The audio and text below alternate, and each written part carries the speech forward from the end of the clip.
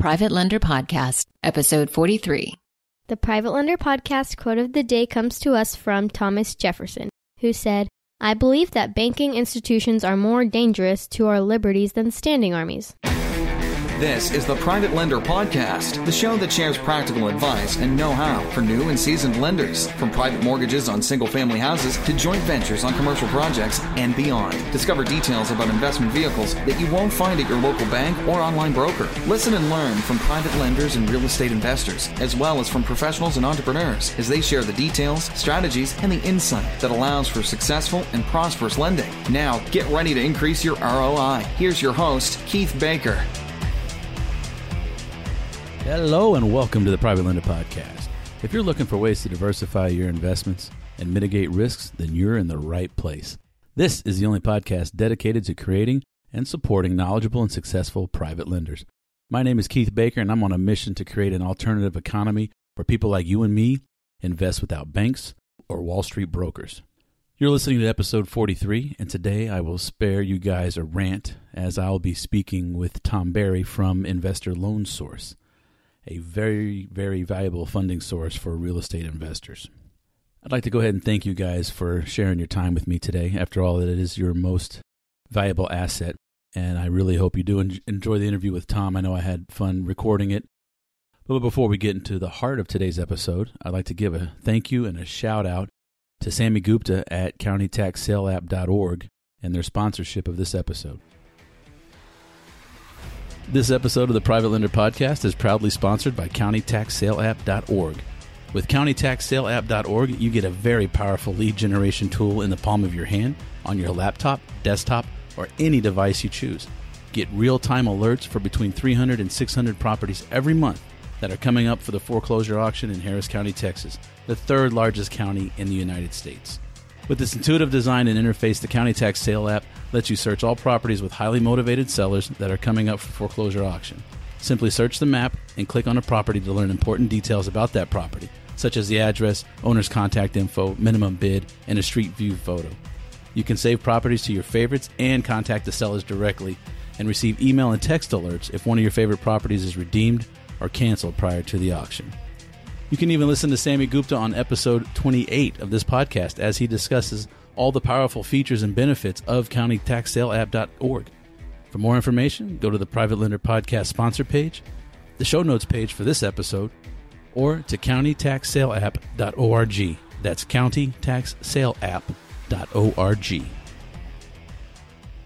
And I'd like to ask, if you can hear my voice right now, please go to countytaxsaleapp.org and check it out. Even if you don't live in Houston or Texas or even the United States, you can research Harris County, Texas foreclosure properties anywhere in the world on any device for less than 3 cents a day. You just can't beat that many leads for pennies a day. And I would greatly appreciate if you go check them out. Give them a try. Kick the tires. I mean, even if you do a month, $8, you can learn a tremendous amount just by using this app. Playing with it, going through, looking at the properties. Yeah, it's a pretty cool thing. So I'd also like to thank 713 RIA for their sponsorship of the Private Lender Podcast.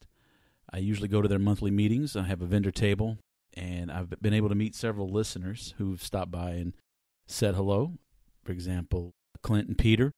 And I want to thank Ryan Sanders for sending those guys over to say hello. I went to high school with Ryan. Haven't seen him in many, many years, but I do understand he's a fellow brother of the oil field, although he stuck it out a heck of a lot longer than I did. But anyway, I do want to say thank you to Ryan. If you're listening, hit me up on social, and I hope you're doing well. Anyhow, back to the point being that, at the 713 RIA meetings, stop by, say hello. It's the second Wednesday of every month at 125 AirTex and I-45 North in Houston. So if you're flying in or you're flying out, either, this is pretty close to Bush Intercontinental Airport on the north side. So definitely check it out. And please stop by and say hello, and I'll be happy to buy you a drink. Okay, so now we've paid the bills. I have a question for you. Are you an investor looking for funding for your next fix and flip, or maybe your next rental? Or maybe even you're a owner finance or seller financer looking for some funding that you can wrap to sell to your end client, your buyer, tenant. Or That's not more than one. I guess that's more than one question. But if you're an investor or a lender who's looking to passively invest in real estate while others do the work, well, then you're in luck, because Tom Barry will loan you money for your deals, and or both, he will put your money to work by lending into mortgages backed by real estate. Now, it's really geared for accredited investors. That's interest for quick math. You and your spouse have to make $300,000 a year, or you as a single person must make $200,000 a year, or have $1 million net worth that does not include your homestead or your primary residence. But I've been waiting to get Tom on the show for a while. Very happy he agreed, and I even had to postpone on him at the last minute because things got busy at the day job. He was gracious enough to reschedule and to give me a great interview. So without any further ado, let's go ahead and get to the interview with Tom Barry. Lender Nation, I am more than honored and pleased to introduce to you Mr. Tom Barry, who is with Investor Loan Source and is the very reason that I have this podcast and that I'm a private lender today. It's your fault, Tom. So, Tom, welcome to the Private Lender Podcast. Thank you. And yeah, I'm honored to have you here. Well, thanks for having me. I appreciate it. I met Tom about a decade ago at Quest IRA in Houston. He was looking for money, and he has a great hero background story. So, comic book number one, how did you get into real estate? And we'll get to Investor Loan Source, but how did you, I know you came from a different background, like most of us in real estate. So kind of give us your background story, please. Sure, Keith. Well, my wife and I had a financial services firm for over a decade, and we had just moved from Ohio down to Texas about a year before the financial bubble burst. And so in 2007, we basically lost everything. We went from riding really high in 2006 to absolutely nothing in 2007. So we were part of a lot of people that were out there looking for work and trying to figure out what the heck we were going to do next. And I couldn't find a job. I mean, I put out resumes. I couldn't even get a phone call. So I told my wife one day, I said, you know what? Nobody's going to offer me a job. I'm just going to make one. And she's like, what does that even mean? You know? Yeah. I said, well, if I don't have a job, I got to do something. You know, I got to start some kind of a little business, a little company, something. And I'd always wanted to do real estate, and my other job and my other career just never really allowed the opportunity timing wise. So I guess the opportunity was given me, and it was really a blessing in disguise. Obviously, we didn't look at it as such at the time, but it allowed me to get into real estate. And we started just like most people that are starting where we were financially. We started out wholesaling, and then we figured out how we could do a couple of fix and flips. And then we figured out, hey, we could keep some of these as rentals. And over the course of the next 48 months, we accumulated 425 doors, made well over $100,000 a year every year, including our first year in cash. And we're completely and totally financially independent and multimillionaires. Wow. And just because you said you got to do something and no one would hire you. Yeah, well, it kind of pissed me off, you know.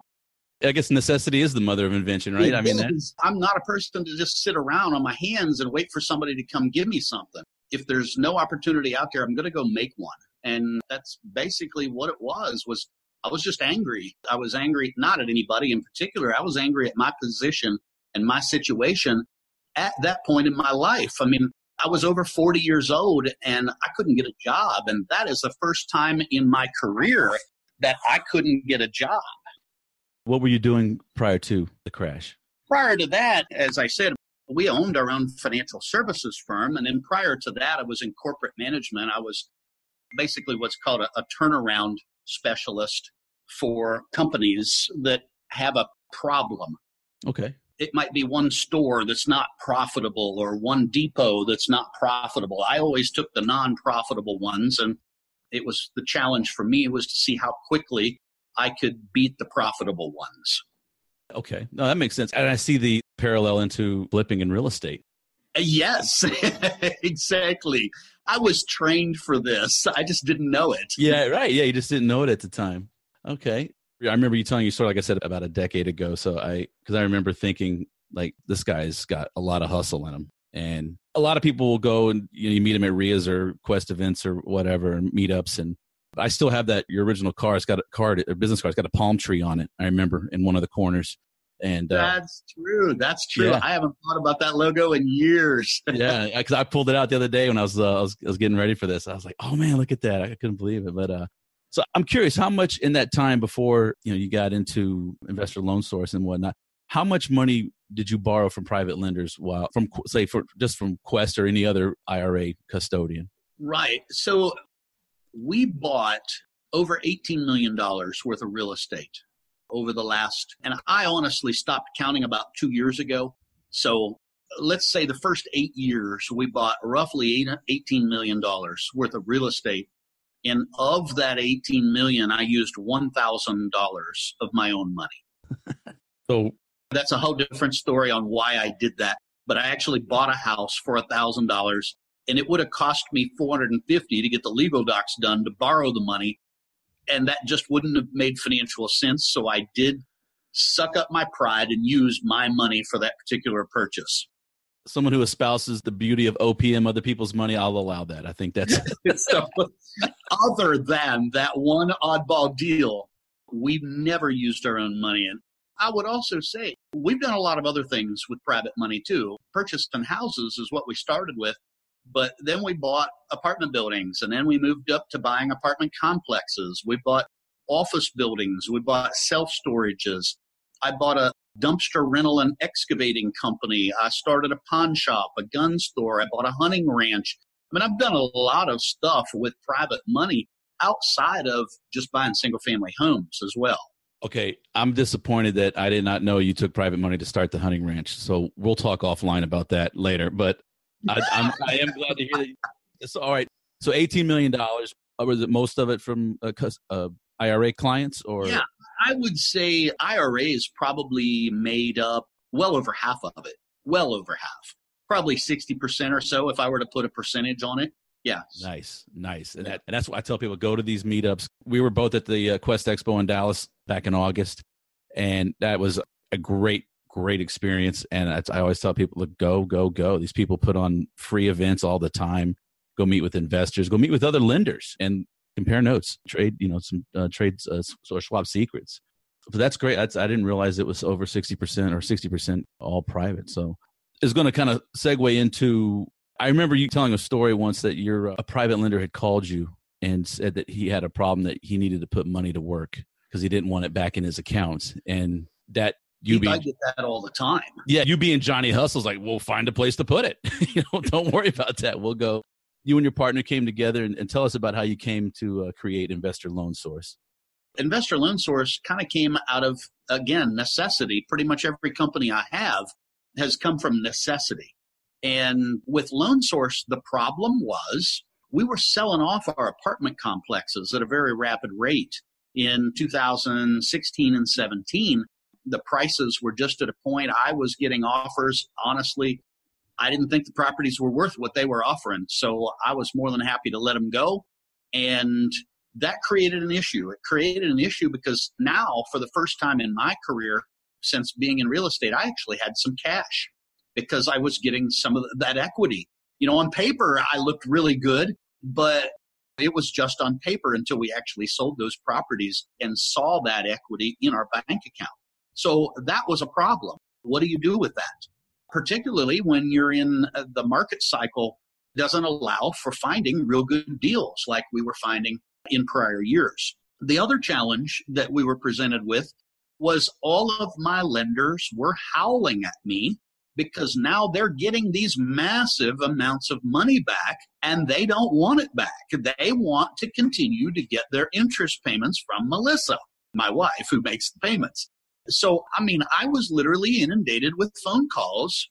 What do you mean you're paying? I just got a payoff request. What's happening? Why are you doing this? We don't want the money back.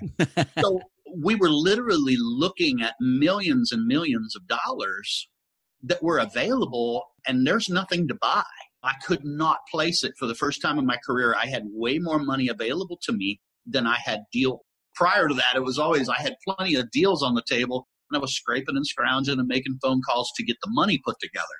This time it's a totally opposite situation.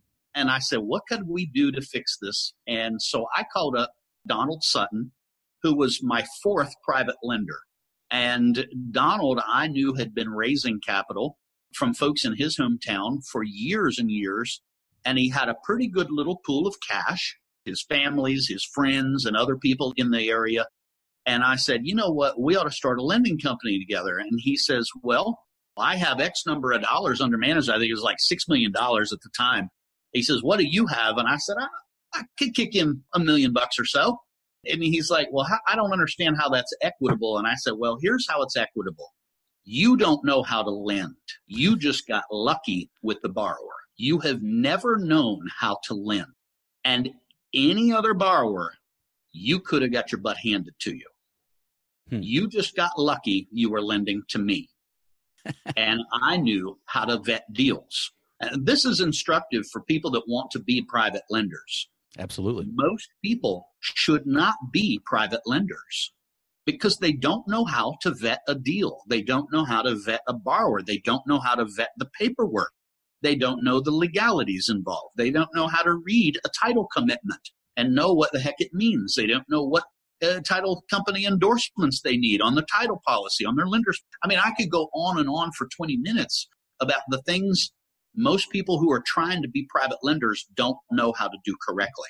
In Donald's case, he didn't know how to vet a deal, and he didn't know how to do the numbers. He didn't know anything about repairs, and he didn't know anything about vetting a borrower. And that could have been extremely detrimental to him given the amount of money we had of his. Mm-hmm. At one point, we had over $3.5 million of his money. And giving money to people, it has to be a methodical thing. Private lending is great if you know what you're doing. It can be a horror story if you don't. So when I talk to him about, look, he's great at the details. He's great at knowing the title policy stuff and what should be in a note and what should be in a deed of trust and how the assignment of rents and all the other things that go along with lending should be. And that's crap I don't want to deal with. I don't want to learn it. I really don't. I don't ever want to be good at that.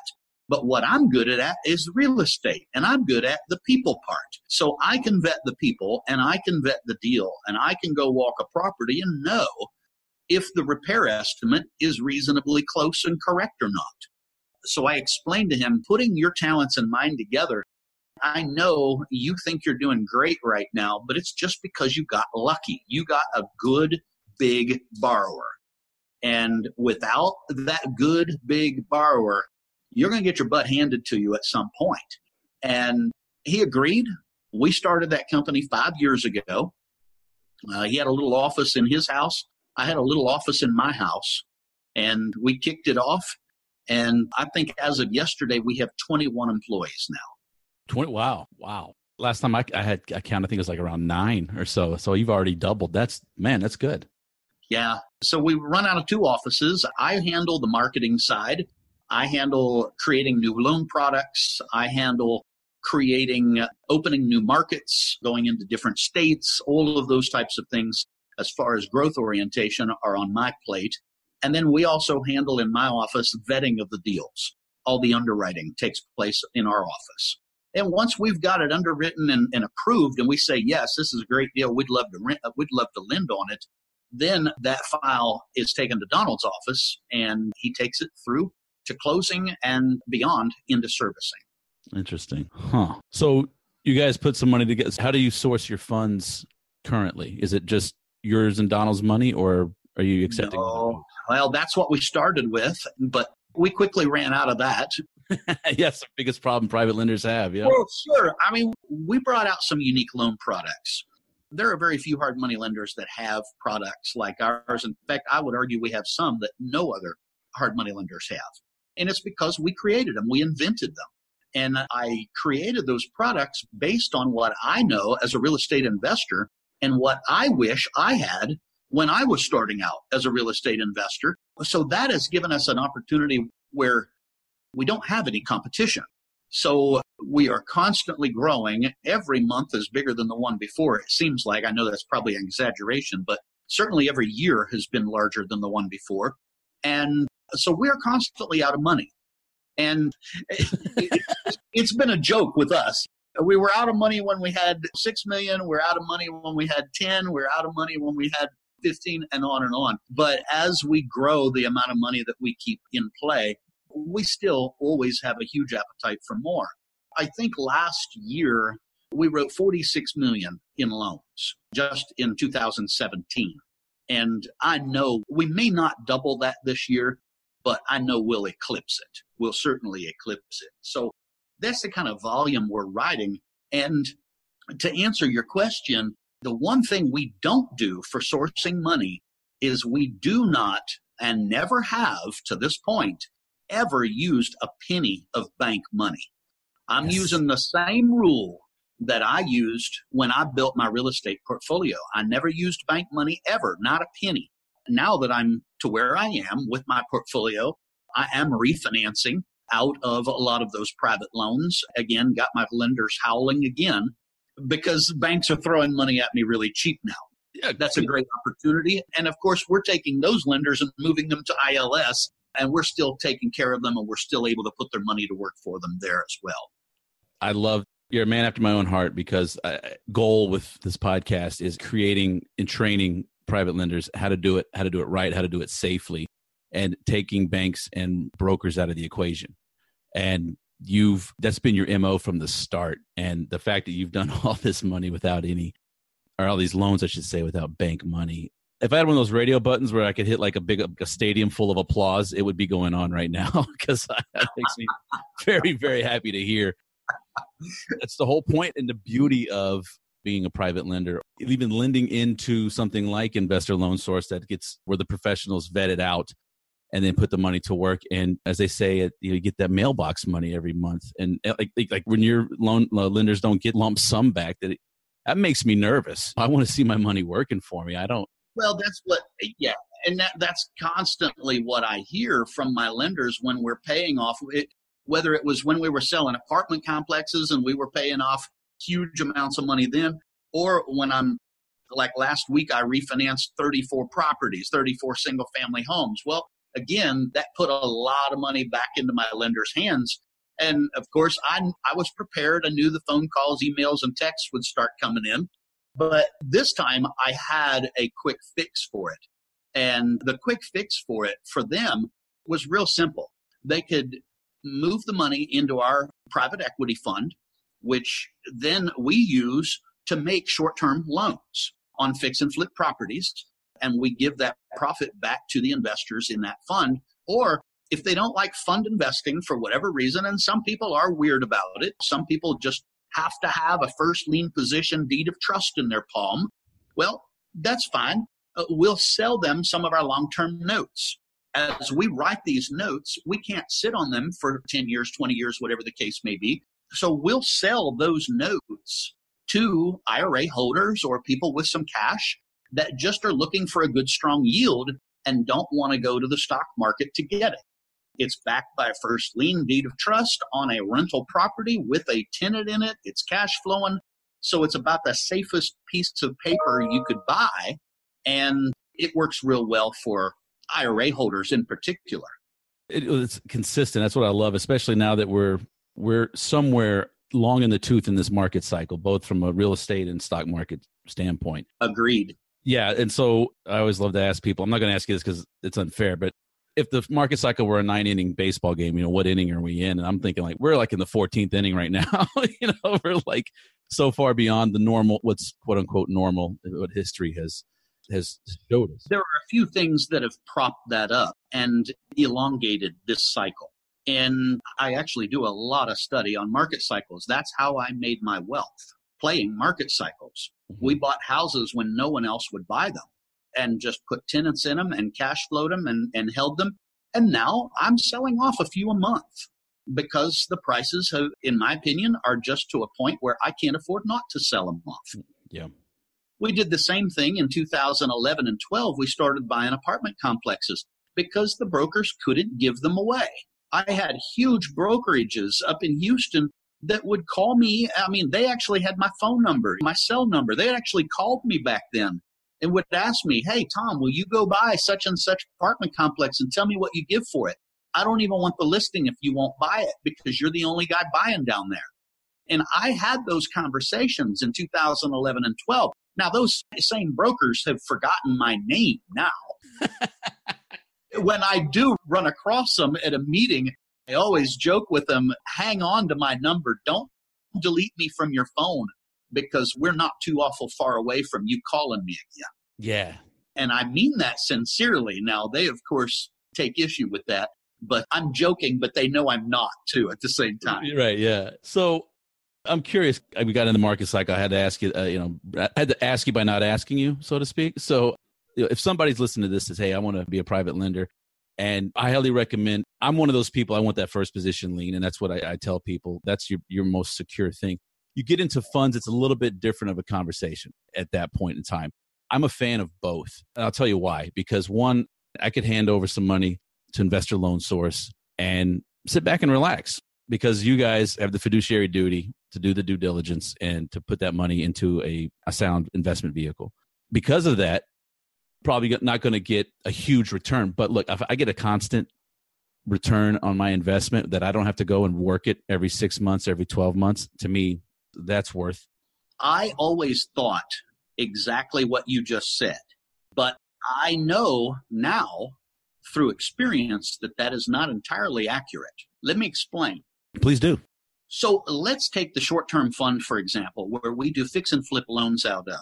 We write those loans anywhere from 11.99, 10.99, and 13.99 interest rates. Okay. So let's blend that together. Say there's an equal mix in the fund of those rates, and that makes it 11.99, right? Okay. So now the fund, obviously, we're going to lose 2% for fund management right off the top.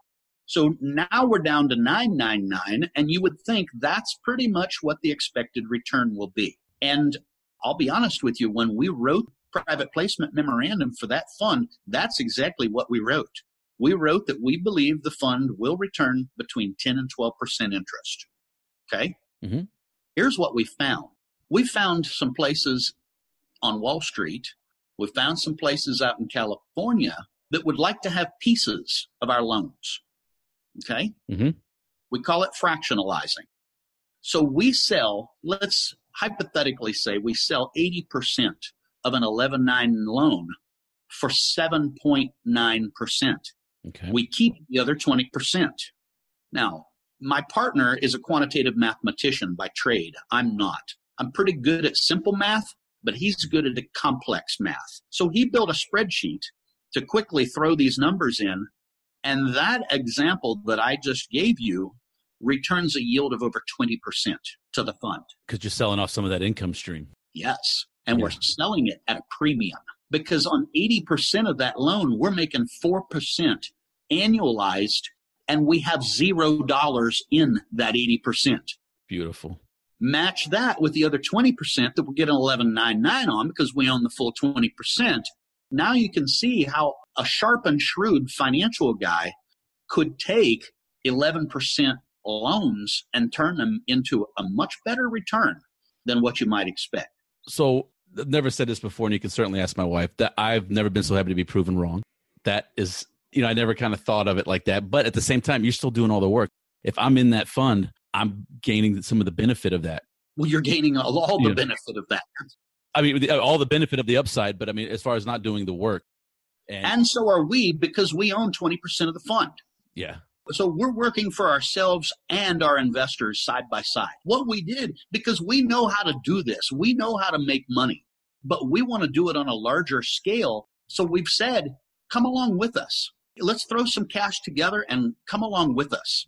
And so normal, everyday guys and gals that have that job out there, they got a W-2, a 60-hour work week. They don't have time to do the things that we do. They can still put their money in, get the benefits of our experience. I didn't realize it was to that extent. I'm very happy that you interjected there. And Keith, that's just one strategy. I could share several others with you. We don't have time, I'm sure, and that's not the point of this podcast. But that's just one really good, easy example of how a yield can be much larger than what you might expect. That's great. Because everyone asks always, if I'm at a RIA meeting and They see Private Lender Podcast, they automatically assume that I've got tons of cash and I'm loaning it out. And they're like, what are your rates? What are your terms? I'm like, well, no, it's not that simple. And in your case, it is, but it isn't. Like you said, when you get into the quantitative and the fractionalizing of it, which I'm going to go ahead and book you now. We'll go down that rabbit hole in another episode in a few months, because I definitely want to bring people along with that. Because the beauty of Ray Sasser, another Houston heavyweight, recommended the Jim Napier book, Invest in Debt, and it has changed my life reading that. And full disclosure, I failed business math in college 3 times. I dropped it 3 times. I took one F. I'm sorry, I dropped it twice and I took an F. And I've ended up having to go to a junior college to finish up my degree with one math course. So as shameful as that is, it's the truth. However, once I read how it broke down, how you can sell a portion, like you were talking about, you sell a portion, a percentage of that loan off, how it can increase your yield. And so what looks like 7% is actually going to be a lot more at the end of the day. And what we find is there's a lot of large money out there that is happy as heck with a 7 to 8% yield. Mm-hmm. Can we take that money and leverage it and provide opportunity for investors? Absolutely. Absolutely. And those guys, most generally, they don't have the contacts we have. They don't have the ins in the communities that we have. So they rely on us to be able to bring them this paper at those types of yields. And they're tickled to death to take all of it we can bring them. I bet. Yeah. No, everyone's appetite for risk and yield is different. So and like you said, leverage it. No, in full disclosure, to be involved in this fund, one would have to be an accredited investor. Okay, that's my next question. Yeah. And I want to make that full disclosure. So that brought up another challenge. What if somebody is not an accredited investor and they really don't have a lot of experience with rehabbing, construction, flipping, or anything like that, which means they probably really shouldn't be lending on fix and flip loans, because there is a chance you end up with that challenge. You end up with that property halfway through the project. So how could we help those folks? So I said, you know what? Let's sell them our long-term paper. We've already vetted these long-term loans are on already fixed up properties, right? Mm-hmm. So if we qualify somebody for one of our rental loans, that property is already in good enough condition. It's already rented out. There aren't any fix and flip issues, construction issues to have to mess somebody up along the way. So we just sell them that paper and they can ride that yield. We sell it at par. So if we got 80 grand out, we sell it for 80 grand. We don't try to mark it up or anything. And they can just set that in their IRA or set it off to the side and just ride that yield to maturity. If they don't want to keep it for the full 20 years or whatever the term is, on all of our long-term loans, when we sell those to investors, we have a 5-year buyback guarantee in the paperwork, which says if you held it for 5 years or more and you need that cash for something else, no questions asked, we will buy that paper back from you at any time after the 60th month. Really? Absolutely. Why wouldn't we? Think about this, Keith. How does paper get more or less valuable the further the debt is paid down? The further the debt's paid down, more? Absolutely. So why wouldn't I be willing to pay face value to take that debt back and pay them their principal back and let them move on? I'll turn around and sell it to somebody else. Now it's been seasoned 5 years. I can probably go to Wall Street and sell it at a premium. Yeah, you could probably get into the funds, the hedge funds and whatnot. Exactly. Yeah, okay. Exactly. So why would I not be able to offer that guarantee? It's a guarantee that I know I'll rarely ever have to do. But if I do, I'll be happy to, because that paper will be worth more at that time. Yeah, well, it makes sense. For me, I guess my thing is like you're guaranteeing. I'm like never guarantee. That comes from my insurance background. you don't ever guarantee anything.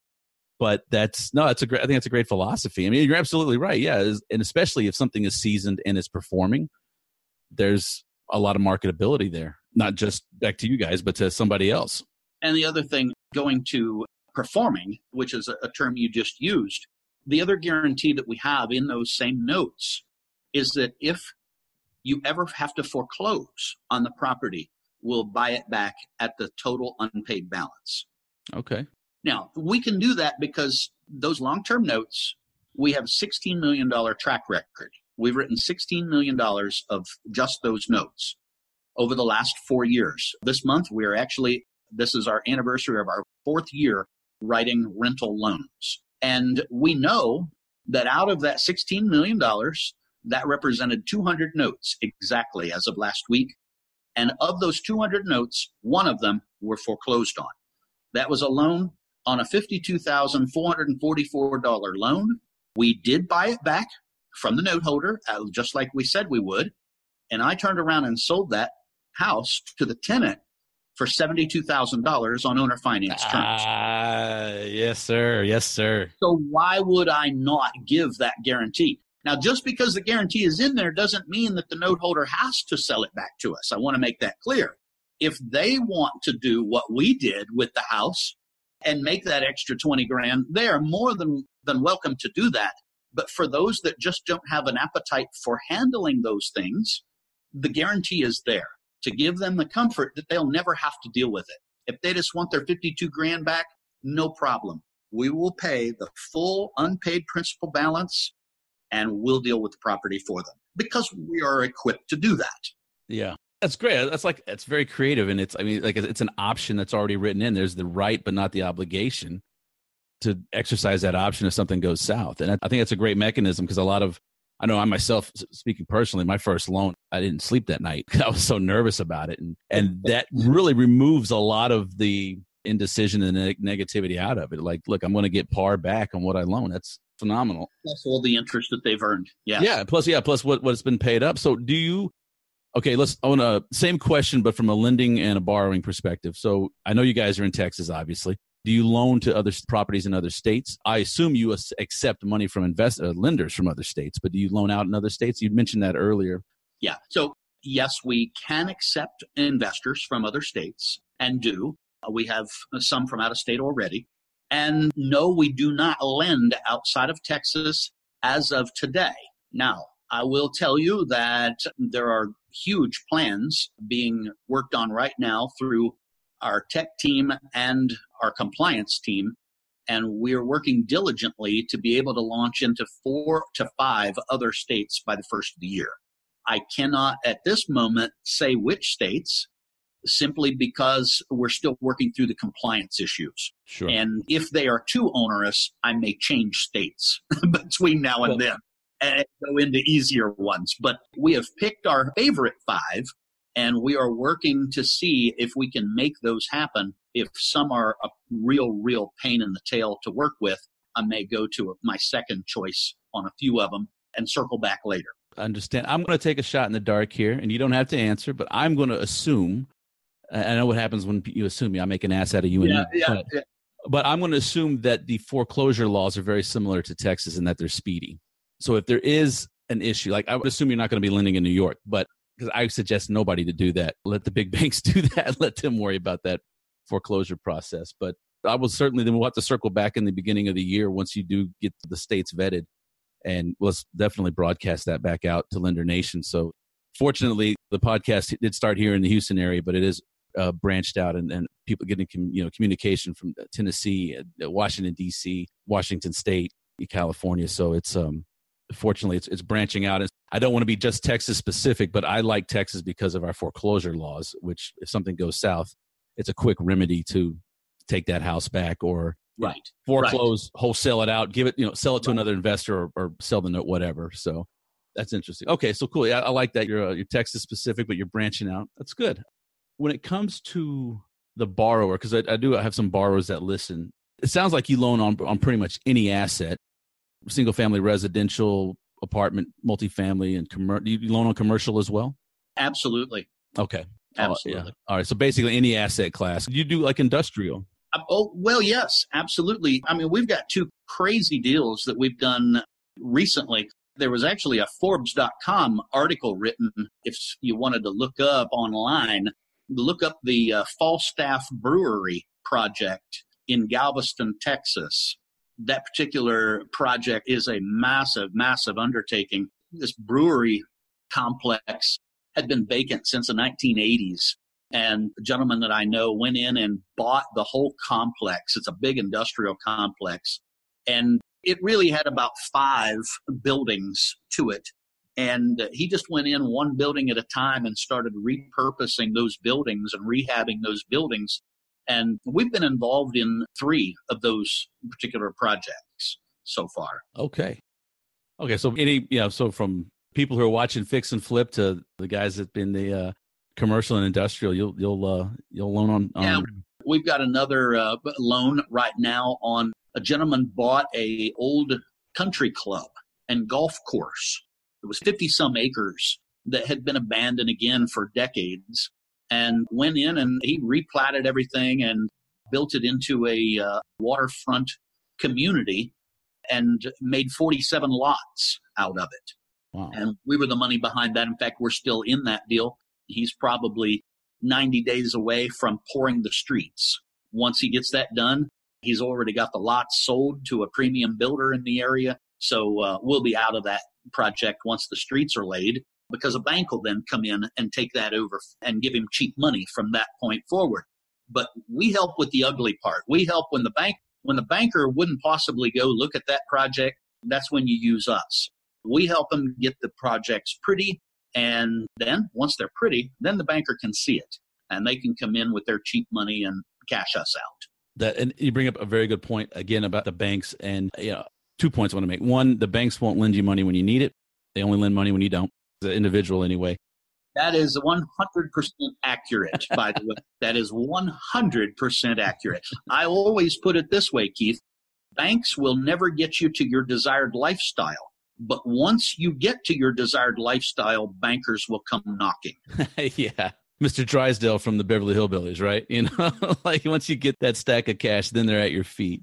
One thing that banks won't allow, and this is something I know that you guys not only is a product that you have at Advertise, but it's something that I would love my listeners, for you to explain to my listeners, is in the owner finance game. Let's say a house is not performing, and let's say Chase Bank has the mortgage, right?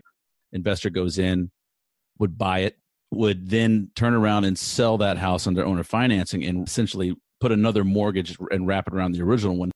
Banks will not allow that. But you guys will come in and say, okay, we're going to loan the principal money up front. You're going to give us whatever the terms are. You can then, Mr. Investor, turn around and sell it with owner financing. So the end buyer pays the investor, who then pays you. Is that correct? That's correct. I actually invented that product about 2.5 years ago. I'm not very creative, Keith, so I named it the wrappable loan. That's what it is. It's what it is, right? I wasn't creative enough to come up with anything better. So in our office, we just call it the wrap for short. And essentially, that one came from an investor friend of mine named Rudy, who works in the Houston market. And he does some fix and flips, but he loves to do owner finance. He loves to buy the property, fix it up, and then sell it to a family on owner finance terms, somebody that either doesn't want to or can't get a bank loan. And by doing that, he can charge usually at full retail or even maybe 10% above full retail for the property. He doesn't have to deal with appraisals and whether the appraisal is going to come in or not, because he's the lender. He's not going to require an appraisal. He's not going to have to deal with home inspectors typically, because he's the lender. He's not going to require a home inspection. He's not going to have to make concessions on the price. He's not going to have to pay realtors' fees. Most generally, he can put a couple bandit signs in the yard and have it sold in a week, most generally. So what happens is he's going to end up with a net on that property of somewhere between 15 and 25% more than if he would have listed it with a realtor on the MLS and paid the typical realtor fees, closing costs, concessions, buyer contributions to their closing costs. I mean, all the other horse crap that you get hit with as a seller, right? It's horse crap when you're the seller. Sure. Right? Because it's just more things taking away from your potential profit. And when you use the owner finance strategy, you don't have any of those things. So we're looking at a swing of, on my best estimation, somewhere between 15 and 25% swing. So Rudy comes to me and says, I love doing these. I've figured out how profitable they are, but I can't get the underlying money for it. Obviously, every time I sell one, if I sell it on a 15 or a 20-year note to the family that's going to live in it, I can't hold that paper for 15 or 20 years. I'd be out of money in 1 year of doing this. Right. And that's if I had a big pocket full. And I said, well, Rudy, it's just not done. Banks and lenders put something in the terms called a due on sale clause that would then trigger if you did sell it to your family on owner finance terms. And if they know about it, most generally they're going to call the note. Now, one could argue it's done a lot, and banks most generally are big enough that most generally they don't find out about it. But it's always the worry about what if they do. And so Rudy, being the guy he is, he says, I know it's not done. I'm asking why. Why can't it be done? I don't know. I've never thought about that. I gave it a lot of thought, and over the next 6 or 8 months, with consultations with my partner and with our attorneys and with other people in the industry, I said, you know what? I don't really see a reason it can't be done. I don't know why banks don't like it, but it was started back after the 80s when a lot of people were assuming cheap notes. Yeah. That's where it originated from. Back prior to the 80s, there was no such thing as a due on sale clause in most notes. But when rates were really cheap and had 30-year terms, and then rates skyrocketed to 15, 16, 17% on an owner-occupant 30-year loan, a lot of people couldn't afford that, so they just said, hey, look, instead of me going and getting a new loan at these ridiculous rates, why don't I just take over and assume yours? And so a lot of people were taking advantage of the bank. People will always find a way around the rules, right? So, humans will. Absolutely. So that's where it really originated.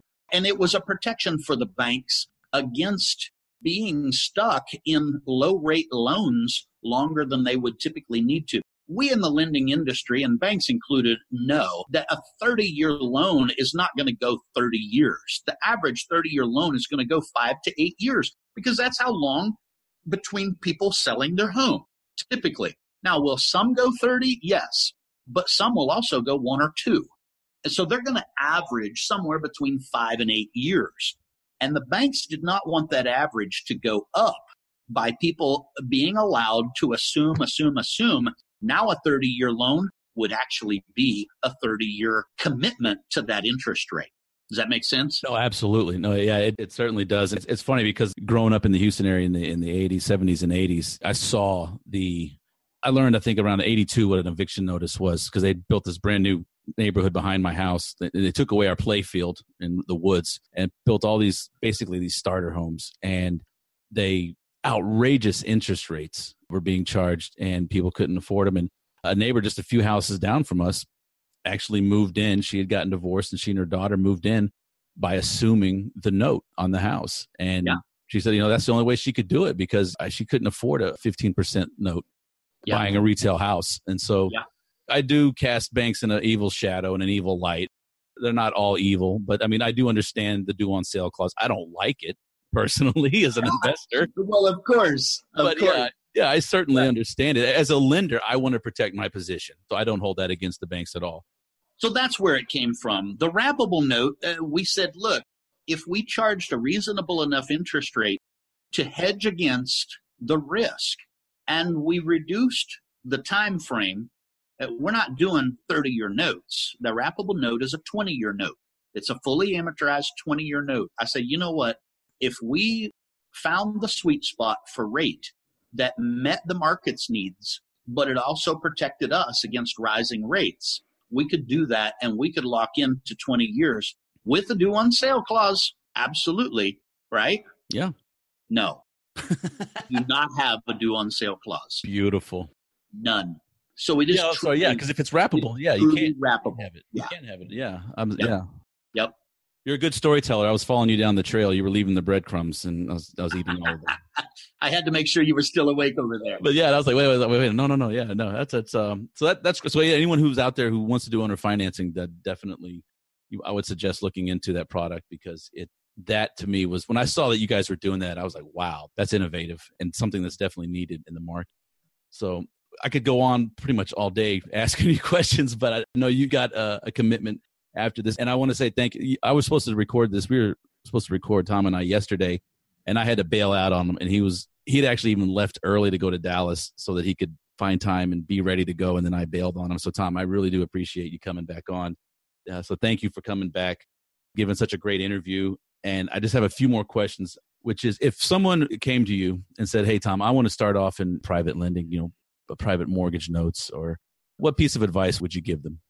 Well, the first thing that I would want to know, and I do this all the time with people, is there's a few questions they've got to ask themselves to determine where they want to start, right? The first question is, what kind of capital are they working with? The second question is, what kind of experience do they have with rehabbing, with fix and flips or construction or things like that? I always use my mom as an example. My mom is 72 years old, right? Mm-hmm. And what would I want her to have? So what would I want her out there doing fix and flip loans? Heck no. She's not going to be able and capable and doesn't have the network to handle a foreclosure. If she had to foreclose on a fix and flip project that was only half completed, right? Because that's when they always foreclose, is when they're half completed. And you got to go in and pick up all the pieces, right? It's never when it's done and it was done right and it's beautiful and ready to sell at a premium. No, it's when the stuff that was done needs redone because it wasn't done correctly. That's when you take over those projects, most generally on a foreclosure basis. So, I guess I come from the finance world. And when I was selling mutual funds and things like that for a living, we had something that we had to fill out every time somebody brought us money. And it was called, the SEC required it in every file. It was a huge fine if you didn't have it. And it's something called a suitability checklist. And what it meant was every single client that brought us money to invest in a mutual fund or an annuity or whatever it was, we would sit down with them and ask, 5 to 8 key questions that would determine what type of investment was suitable for them. And I guess I just still use that as my basis, even though it's not required in our industry. I feel it should. And so I just use it as a best practice in our company. And I want to know what's suitable for that person. Because the last thing I want to see is somebody losing money when they thought they were going to be making money. And Keith, I've been around this a long time. You know that. And I've seen it more often than I like. So what are their resources? What are their talents? What is their experience? And based on those things, that will lead me to explain what they should do first. Perfect. Yeah, no, that's the whole reason for this podcast is nobody's out there telling people how to be safe or how to look out for themselves even, Nope. There's no investment is foolproof or fail safe. And it's called investing and not saving, right? Exactly. Yeah, exactly. That's a very good answer because it's, what are you working with? What's your background? And what are you comfortable with? Do you like to play poker or do you like to play blackjack? The speed of the game. What do you, and that's probably gambling and probably not the analogy I should be using. That's probably a bad analogy for investing. We got to find you a better one than that. How about the 100-yard dash or a marathon? There you go. It's probably a more apt analogy there. Yeah. Because I kind of got into real estate because I figured to me the stock market was like the biggest casino ever. And I got lucky, thought I knew what I was doing. And let me tell you, that account got closed a long time ago. And because there was no funds left, I completely messed up. So I like your suitability, though. I like that. I think that's very key. And no matter what, whether it be stock, bonds, mutual funds, real estate, notes, whatever, you got to match your personality with the investment vehicle. So 2 final questions. One, how do people get in touch with you? If they want to loan or borrow, how do they get in touch with you? Yeah, so both can be accomplished at our website, and it's a real easy website address to remember, www.ils, that stands for investorloansource.cash instead of .com. So it's ils.cash. And you can go there and learn about our loan products if you're a borrower and looking for funds for your real estate project. You can also, there's an Invest With Us tab at the top that talks about investing through our private equity fund, which I mentioned. It is a registered fund, exemption C, so I am allowed to advertise it. So there is no problems with that. I do have to mention it is for accredited investors only. Yep. And if somebody's not comfortable with the fund, like you, has to have that first lien position deed of trust in your little paws, that's fine. Or somebody that's maybe not accredited but wants to get involved with us and wants to use our vetting process to do that, then take a look at the purchasing notes page. We can certainly walk you through that process. Alex is our note sales girl at the El Campo office, and she would be happy to have as many telephone and email conversations with you as necessary to get you comfortable with the process so that you can do that. Excellent. And all this information will be on the show notes page as well. So privatelenderpodcast.com. So definitely check that out. And Tom, I've got one final question because you're a pretty smart guy. I know, and I like how you like simple math. I'm curious as to what book are you reading right now?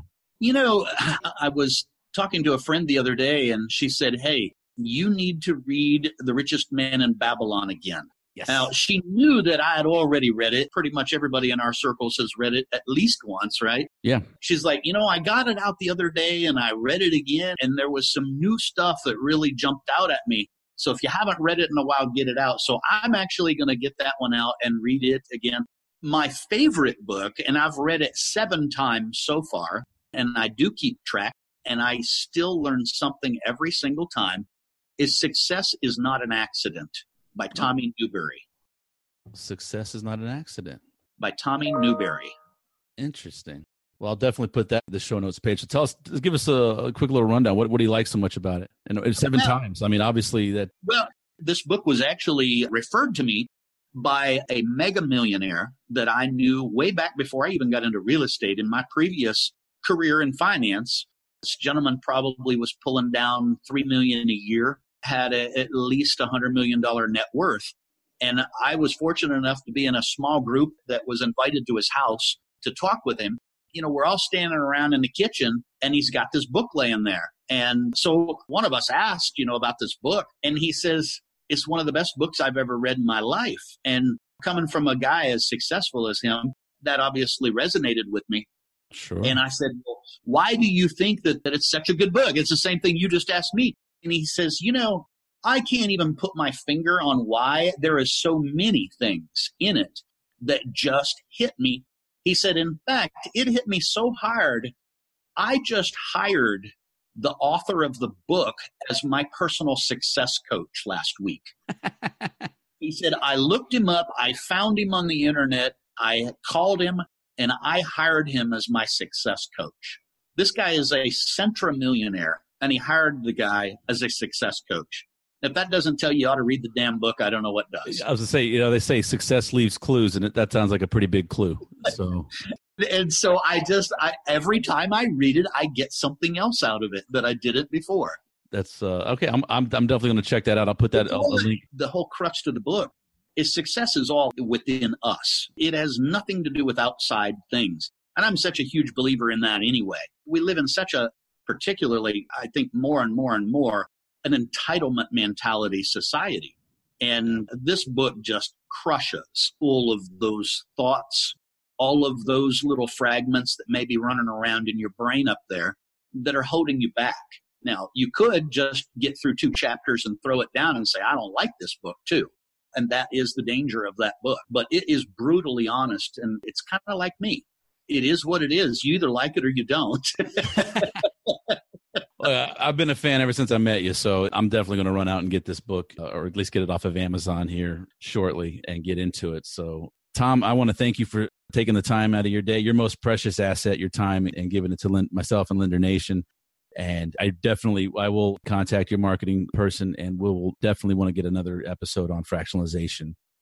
That's a rabbit hole I really want to go down, and I think you're the perfect person to do that. So I know you've got to get running. So again, thank you. And if there's anything I can ever do for you, which I doubt there is, but if there is, please let me know. And I wish you all the best. Well, I appreciate the offer, Keith, and I certainly appreciate the opportunity to be on your podcast. So thank you very much. Absolutely. Take care. All right. I'd like to thank Tom Barry for a great interview and sharing his knowledge with us today. I hope you guys enjoyed it. And now is the time I have to grovel with you. I'm going to ask you to please go rate and review the podcast, iTunes, Stitcher, SoundCloud, hopefully soon on Spotify and iHeartRadio. But wherever you're listening to this, please drop me a rating and a review, at least a rating. Would appreciate a review. I'd love some feedback. And I'm going to start reading those on the air here hopefully soon. Just bear with me. giving some people some shout outs. So anyway, please do that. iTunes, unfortunately, is still the 400-pound gorilla in the room. So if you could go to iTunes and do that, that would help me out greatly, because then it'll put this podcast in front of more and more people. And while you're at it, go ahead and connect with me on social media, Facebook, Instagram, LinkedIn, Keith Baker and the Private Lender Podcast. And that'll get you there. Or just go to the privatelenderpodcast.com. Sorry, that's privatelenderpodcast.com. And since you've made it this far, I just want to say thank you again, and to let you know that I've carved my goal in stone, and I've drawn a line in the sand for a date. So the Private Lender Academy will be launching in January of 2019. I hope it's January 1st. It'll be a great anniversary day, because that's the day that I launched this podcast on 2018, January 1, 2018. But I'm going to offer first off, will be a completely free training on private lending, and this will be completely for newbies. So if you're already into the mix, I would still love you to go ahead and take the free course and provide your feedback. Tell me what sucks, tell me what you like, what's missing, or what's not coming across clearly. But anyway, I will have more and more, I should have some links that you can go to sign up to get on the waiting list. And I mean, what do you have I haven't spammed anybody yet, because I haven't emailed anybody on my list. And I know online marketers are cringing right now. But yes, I do want to build a list. However, I want to respect my listener. I want to respect the people who are supporting me and providing me feedback. And I can't stand getting overburdened with emails. If I don't consider myself that much, or I don't consider myself a very important person, and yet my inboxes are quite full. So I want to respect yours, but you can go get on the waiting list, and hopefully soon I'll get that up and running by the next episode, and you can go ahead and get on the waiting list. And how many times am I going to say that? And get notified when it goes live. And like I said, the first course will be completely free, and I'm looking at what's the best way to provide education. Is it, would it be through a course, or would it be through kind of a weekly thing, live webinars, even maybe an email course that, that's drip fed out a chapter a day or something. I don't know. Anyway, but I've put it in the sand. 2019, I'm going to launch it, and hope you guys are going to be on board with me. And like a drug dealer, the first one's free. I'm hearing that people are paying $50,000 and $100,000 for gurus right now, and to me, that's just asinine. And I'm not going to do that to you, my loyal listener. So anyhow, I think I've rambled on long enough. Please go to the show notes. This is episode 43. I wish you guys a happy fall, happy investing, happy lending, and all the successes that you can't measure. I'll see you on the next episode. Take care. Thanks so much for listening to this episode of Private Lender Podcast with your host, Keith Baker. For more great content and to stay up to date, visit privatelenderpodcast.com. If you enjoyed today's episode, please rate and review, and we'll catch you next time.